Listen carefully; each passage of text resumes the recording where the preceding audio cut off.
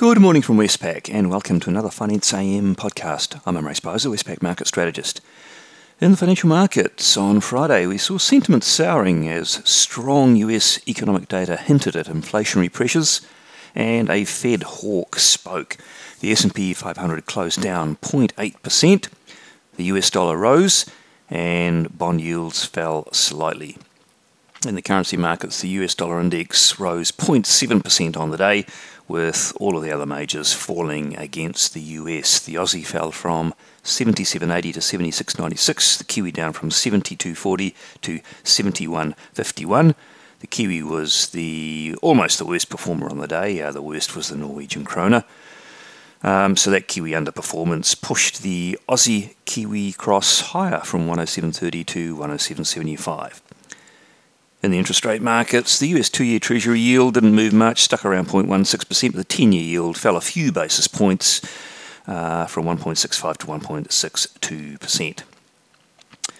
Commodities, not too much going on there. Brent crude oil had a fall of 1.8%, but copper and gold hardly changed.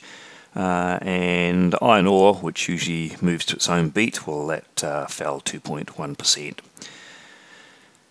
Yeah, the news which did partially at least drive those markets, particularly the equity markets, a very strong batch of economic data, which seems odd that it would disturb equity sentiment, but the underlying theme is that inflationary pressures may be building. So we had the employment cost index, wages rising more than expected, in fact the biggest quarterly gain since 2007. And in the personal income and expenditure report, high readings there, just slightly above expectations. The University of Michigan's finalisation of its consumer sentiment reading pushed it even higher. And the Chicago Fed Business Activity Index rose to a 40-year high. So all of that together and some of the underlying components suggesting that inflation pressures, cost pressures are brewing, and that may, according to some views, require some response from the Fed eventually, perhaps earlier than it's saying. And to go hand in hand with that, we had a Fed hawk. He's well known as a hawk, but he's a current non-voter for this year at least, Kaplan. He spoke. He's been touting above Fed forecast views on growth for a while, so that's not surprising. He's also been touting his preference for a rate hike in 2022, so he repeated that. That's not new.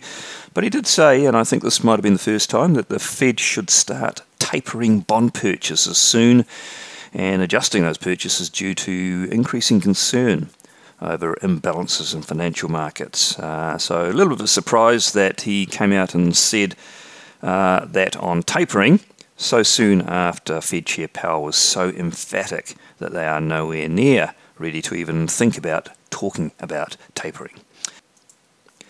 Today, what's out that could be market moving? We haven't got any real big items until the US tonight, but in Australia we'll have the CoreLogic April housing data, looking for another strong reading, although perhaps not quite as strong as March was. And in Asia, we'll have a batch of PMIs for various countries. And then in the US, the main item will be the ISM manufacturing data for the month of April. ISM manufacturing conditions are currently sitting at a 35-year high, so pretty strong. We should also see some strength in construction spending data. And finally, Fed Chair Powell will speak, although he's speaking on community development, so I don't know how much of a comment on monetary policy we'll get out of him. Well, that's it for me today. Thank you for listening. I'll be back again same time tomorrow morning.